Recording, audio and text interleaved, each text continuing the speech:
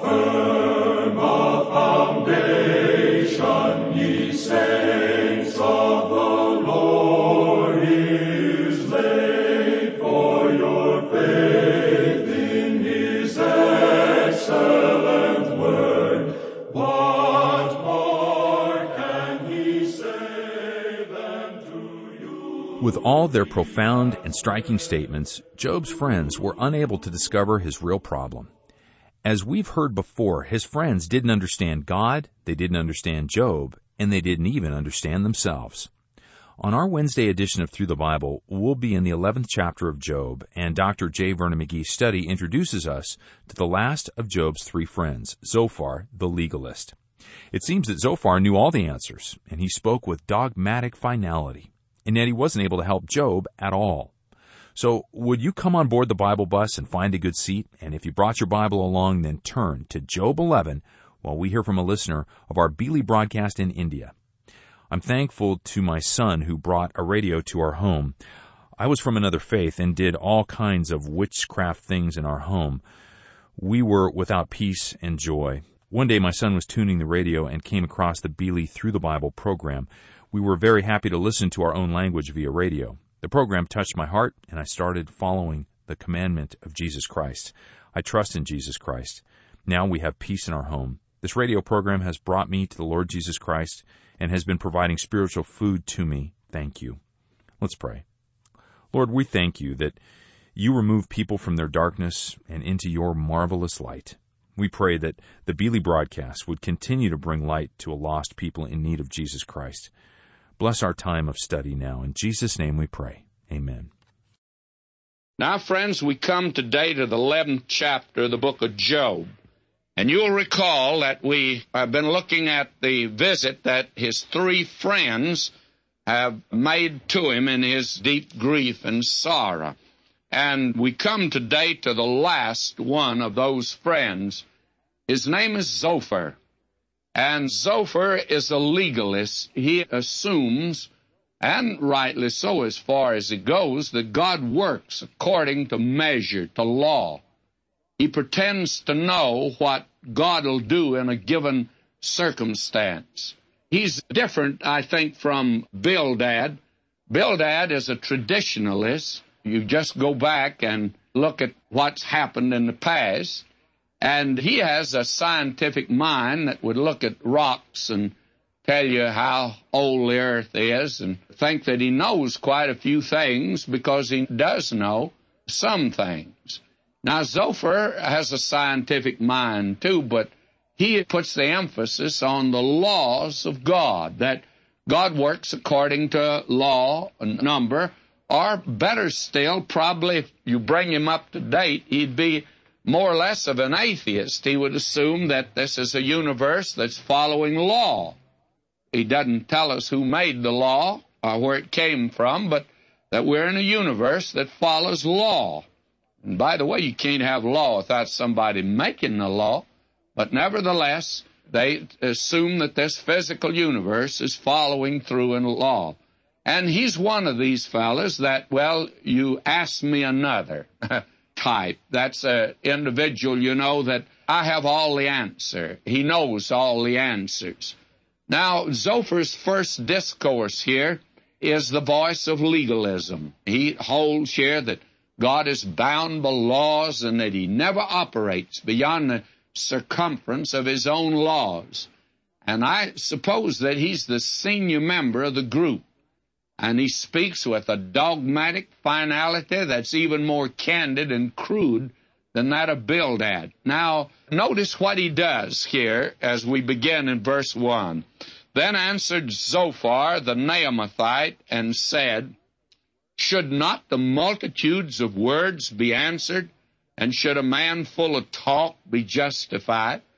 These men come up with some very striking statements, and some of them that you wish you'd thought of yourself. That is, they have a way of putting that actually which is true. Now, should not the multitude of words be answered? Now, what he's saying is just simply this, that Job is covering his sin with words. Well, Job has tried to make it clear that a man in his condition, suffering as he is is not apt to put up a front. But this man ignores that, and he says, should not the multitude of words be answered? And should a man full of talk be justified just because you're talking your way out of this situation? Now, there are men that do that are able to talk their way out of a situation, and they're able by a clever manipulation of words. That's the way some lawyers, win cases in court. It's just the cleverness of the lawyer and not actually the fact that justice is being done at all. Now, this man goes even a step farther. He says, verse 3, should thy lies make men hold their peace? And when thou mockest, shall no man make thee ashamed? In other words, he's accusing Job of being a liar. And he not only accuses him of being a hypocrite, but he accuses him now of being a liar. And that's more crude than even Bildad was. Bildad said he was a hypocrite, but never called him a liar. Now he says, for thou hast said, my doctrine is pure, and I'm clean in thine eyes. Now, this man is going to take the position that he is more or less on the inside. That is, he has a very pious position. He knows what God would do under a certain circumstance, and Job's on the outside. He's not on the inside, and therefore he wouldn't be able to know. And for that very reason, his feeling is that Job ought to listen to him because he has the final word, and his word, of course, is God's word. I had a letter the other day from a man, and it was a rather crude letter itself, but the man was rebuking me for a position that I held, and he said because I held that position meant that I not only was a very ignorant man, but that also I had no spiritual discernment whatsoever. And then he proceeded to give me his interpretation, and then when he finished giving me his interpretation, he said, now I'm going to see whether you will listen to the Holy Spirit or not. Now, wasn't that interesting? That man claimed to be the voice of the Holy Spirit. And if I didn't listen to him, it meant that I was not listening to God. And he accused me in the course of the letter of taking the position that I knew it all and that I was being very dogmatic. May I say to you, I'm confident, as I read that letter, that that man had no notion at all that he himself was doing the very thing that he accused me of doing, and that he claimed to be on the inside, and that I was very much on the outside. Now, regardless of the facts of the case, and granted that the man did have inside information that I do not have access to, he certainly was not proceeding in a way to be helpful to me. In fact, he was not very helpful to me. That letter found its way into the round filing cabinet I have here in my office. In common colloquialism of the day, it's called a wastebasket. And I put it there because I felt that he had no message for me. Now, I don't think Zophar has a message for Job at all. And Job's going to make it clear that he doesn't have a message for him at all. Now, listen to him as he proceeds here in verse 5. But, oh, that God would speak and open his lips against thee. And, of course, if God did, he'd say the same thing Zophar was saying here. And since God wasn't speaking, Zophar would speak for him. Now, will you notice? And that he would show thee the secrets of wisdom, that they are double to that which is. Know, therefore, that God exacteth of thee less than thine iniquity deserveth. Now, that, may I say to you, is not a very comforting blow to give this man Job at this time. In fact, of the matter is, this was very harsh.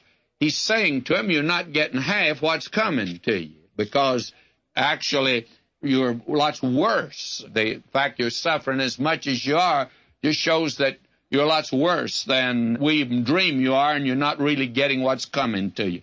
That's not very helpful, I would say, to a man in Job's condition. And you must remember that all the time here, Job is a sick man, and he's in desperate pain during all this time. And he actually thinks he might expire at any moment. One moment he hopes he will, and we'll see that another moment he's not so anxious to expire. Verse 7, he says, canst thou by searching find out God? Canst thou find out the Almighty under perfection? And may I say to you, that's a great statement. But as Job's going to tell him, who doesn't know this? It's a marvelous statement. No man can discover God. The very interesting thing is we need to recognize what a profound statement this is. You see, God never had a Columbus. Nobody ever discovered him. God is revealed. And the only way you can know about God is what he is pleased to reveal of himself. And I've come to the conclusion he's revealed very little of himself to us. And in fact, the little he's revealed to us has some of us so awe-struck and some so confused, you can see why he didn't reveal any more. But you'll never be able to find out God by starting out like Columbus did, nor will you be able to put out yonder in space a Sputnik as Russia did, and then they published in their paper that they hadn't discovered God out there in space, and they assumed he was not there. May I say to you, canst thou by searching find out God? You can put those little gadgets out in space, but they're not going to find God. I mean, that's absurd. And man today cannot pour anything in a test tube or look at anything under a microscope or penetrate out yonder through a telescope. He's not going to be able to discover God. That's not the way. God must reveal himself to man. This is a profound statement, but Job's going to tell him who didn't know this. Well, verse 8, it is as high as heaven. That canst thou do? Deeper than hell, what canst thou know? The measure thereof is longer than the earth and broader than the sea. And this is a tremendous discourse he's giving here, but it's not touching the need of Job at all. And we'll see that in just a moment. Now he says, if he cut off and shut up or gather together, then who can hinder him? For he knoweth vain man. He seeth wickedness also. Will he not then consider it? For a vain man would be wise, though man be born like a wild ass's colt. Now, he is, of course, speaking of Job and not himself here. He himself feels like he has the answers. Verse 13, if thou prepare thine heart, stretch out thine hands toward him. If iniquity be in thine hand, put it far away, and let not wickedness dwell in thy tabernacles. All three of his friends assumed that Job was covering up, and that was not it at all. They did not, of course, understand God. They didn't understand Job. They didn't understand themselves, and it put them in a rather awkward place. They were not able to be helpful to Job at all. Now he goes on to say here, if iniquity be in thine hand, put it far away. Well, Job actually doesn't know just what he would put away, and yet there was something, as we shall see. Now, verse 15, for then shalt thou lift up thy face without spot, yea, thou shalt be steadfast and shall not fear. He says if you just deal with the sin that's in your life and quit fighting it, why, you would be heard, and God would answer your prayer and restore you. And then he concludes this discourse in verse 20 by saying, but the eyes of the wicked shall fail, they shall not escape, and their hope shall be as the giving up of the ghost.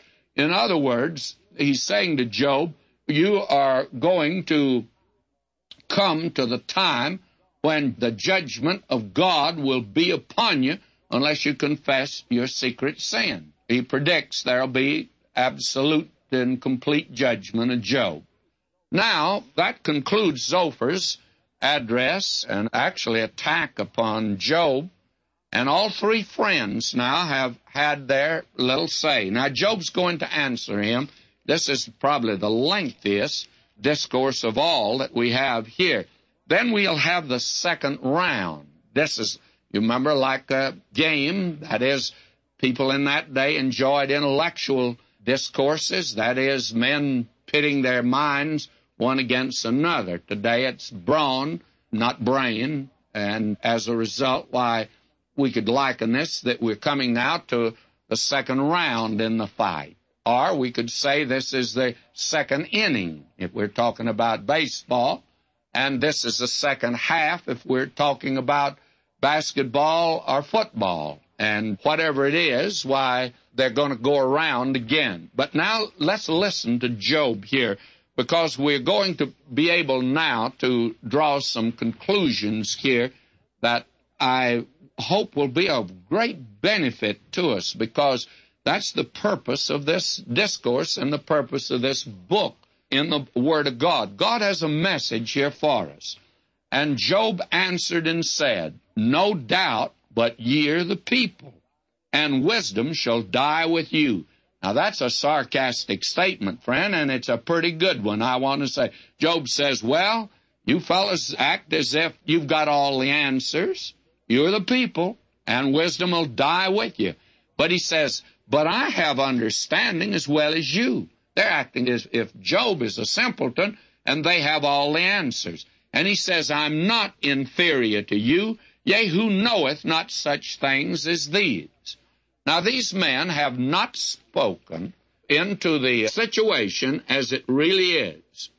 And this is the thing that we will notice as we go on in the discourses. But I think at this point, I ought to call it to your attention so you can watch for it. Because here is something, friends, that's important for us today. In place now of leading Job to self-judgment, they only ministered to a spirit of self-vindication. In other words, they make an attack upon Job, and he comes back and defends himself. And as a result, they actually did not introduce God into the scene. They do not speak of a God of mercy and of grace, but a God of law. And he is a God of law, but he's a God of grace and mercy. And they said some true things, but they didn't give him the truth. They brought in experience and tradition and legality, but they didn't bring in the truth, you see. Now, actually, what is happening is just simply this. When they made their incrimination against this man Job, it caused Job to defend himself. And Job is saying that he's right. And the minute that Job said he's right, we'll come to this later on, that Job, by justifying himself, he's not justifying God, you see. And up to this point, why, it looks as if Job is saying that God is wrong, and God is the one to be criticized. And that's a position a lot of people take today, even a lot of Christian folk. Now, they should have led Job to condemn himself and to vindicate God. And that is something that's very important. Now, we're going to come back to that, because that's going to be the very backbone of all of this. All of these utterances that we have here prove how far Job was from that true brokenness of spirit and humility of mind which ever flow from being in the divine presence. Now, his friends never got him into that place where he could say, as Paul said, I know that within me, within my flesh dwelleth no good thing, or I am what I am by the grace of God. There are too many Christians today that boast of who they are, what they've done, and actually what they give. It looks as if God is over on the receiving side and not on the giving side. It looks as if they are superior and that God is not superior.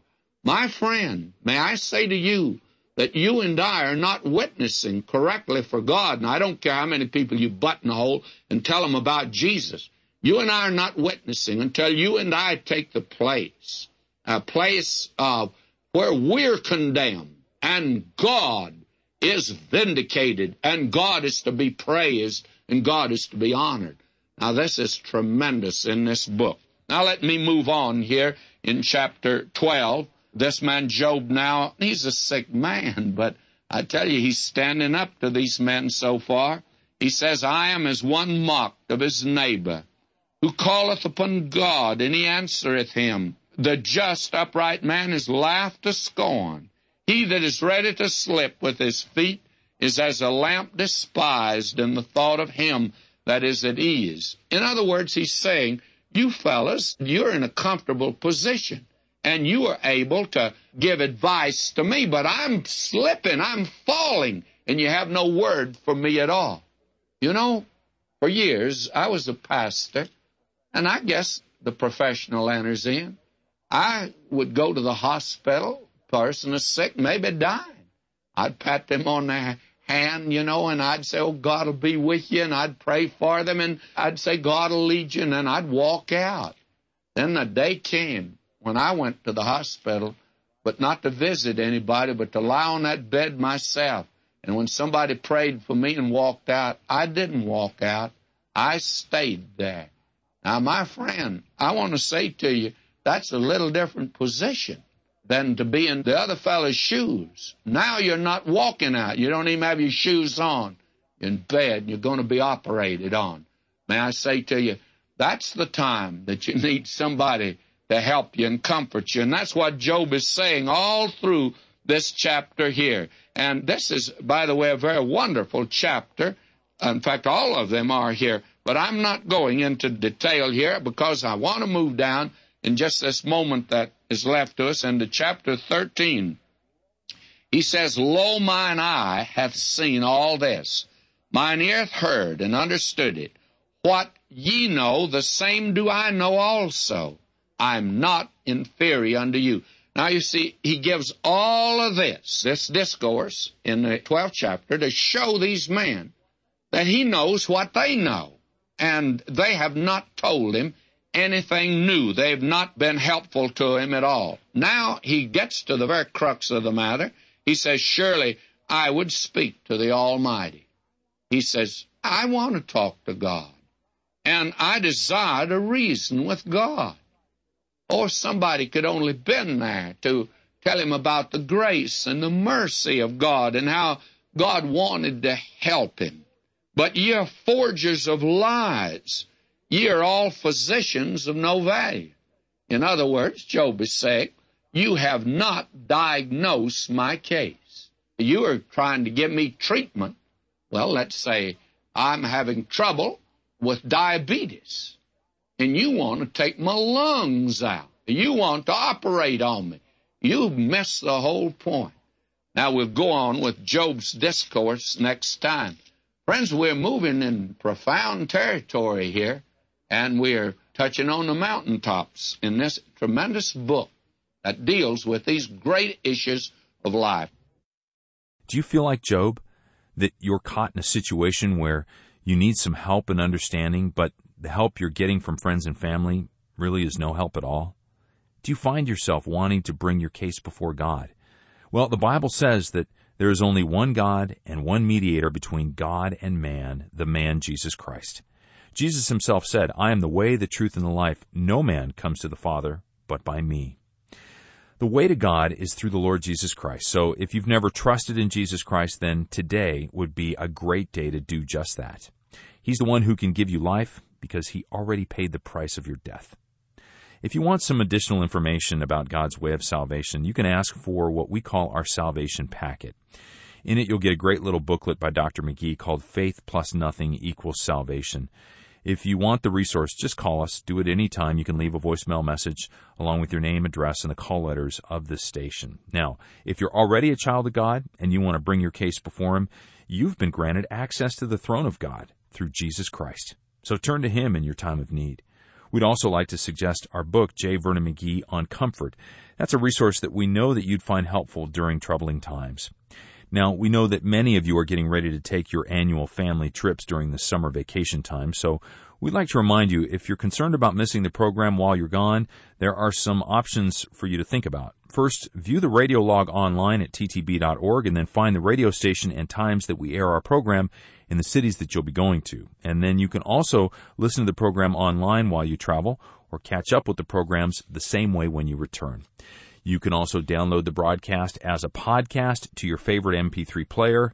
And of course, if you have a smartphone, the best and easiest way to access our studies is through one of our mobile apps. You can find more information about these options by going to ttb.org.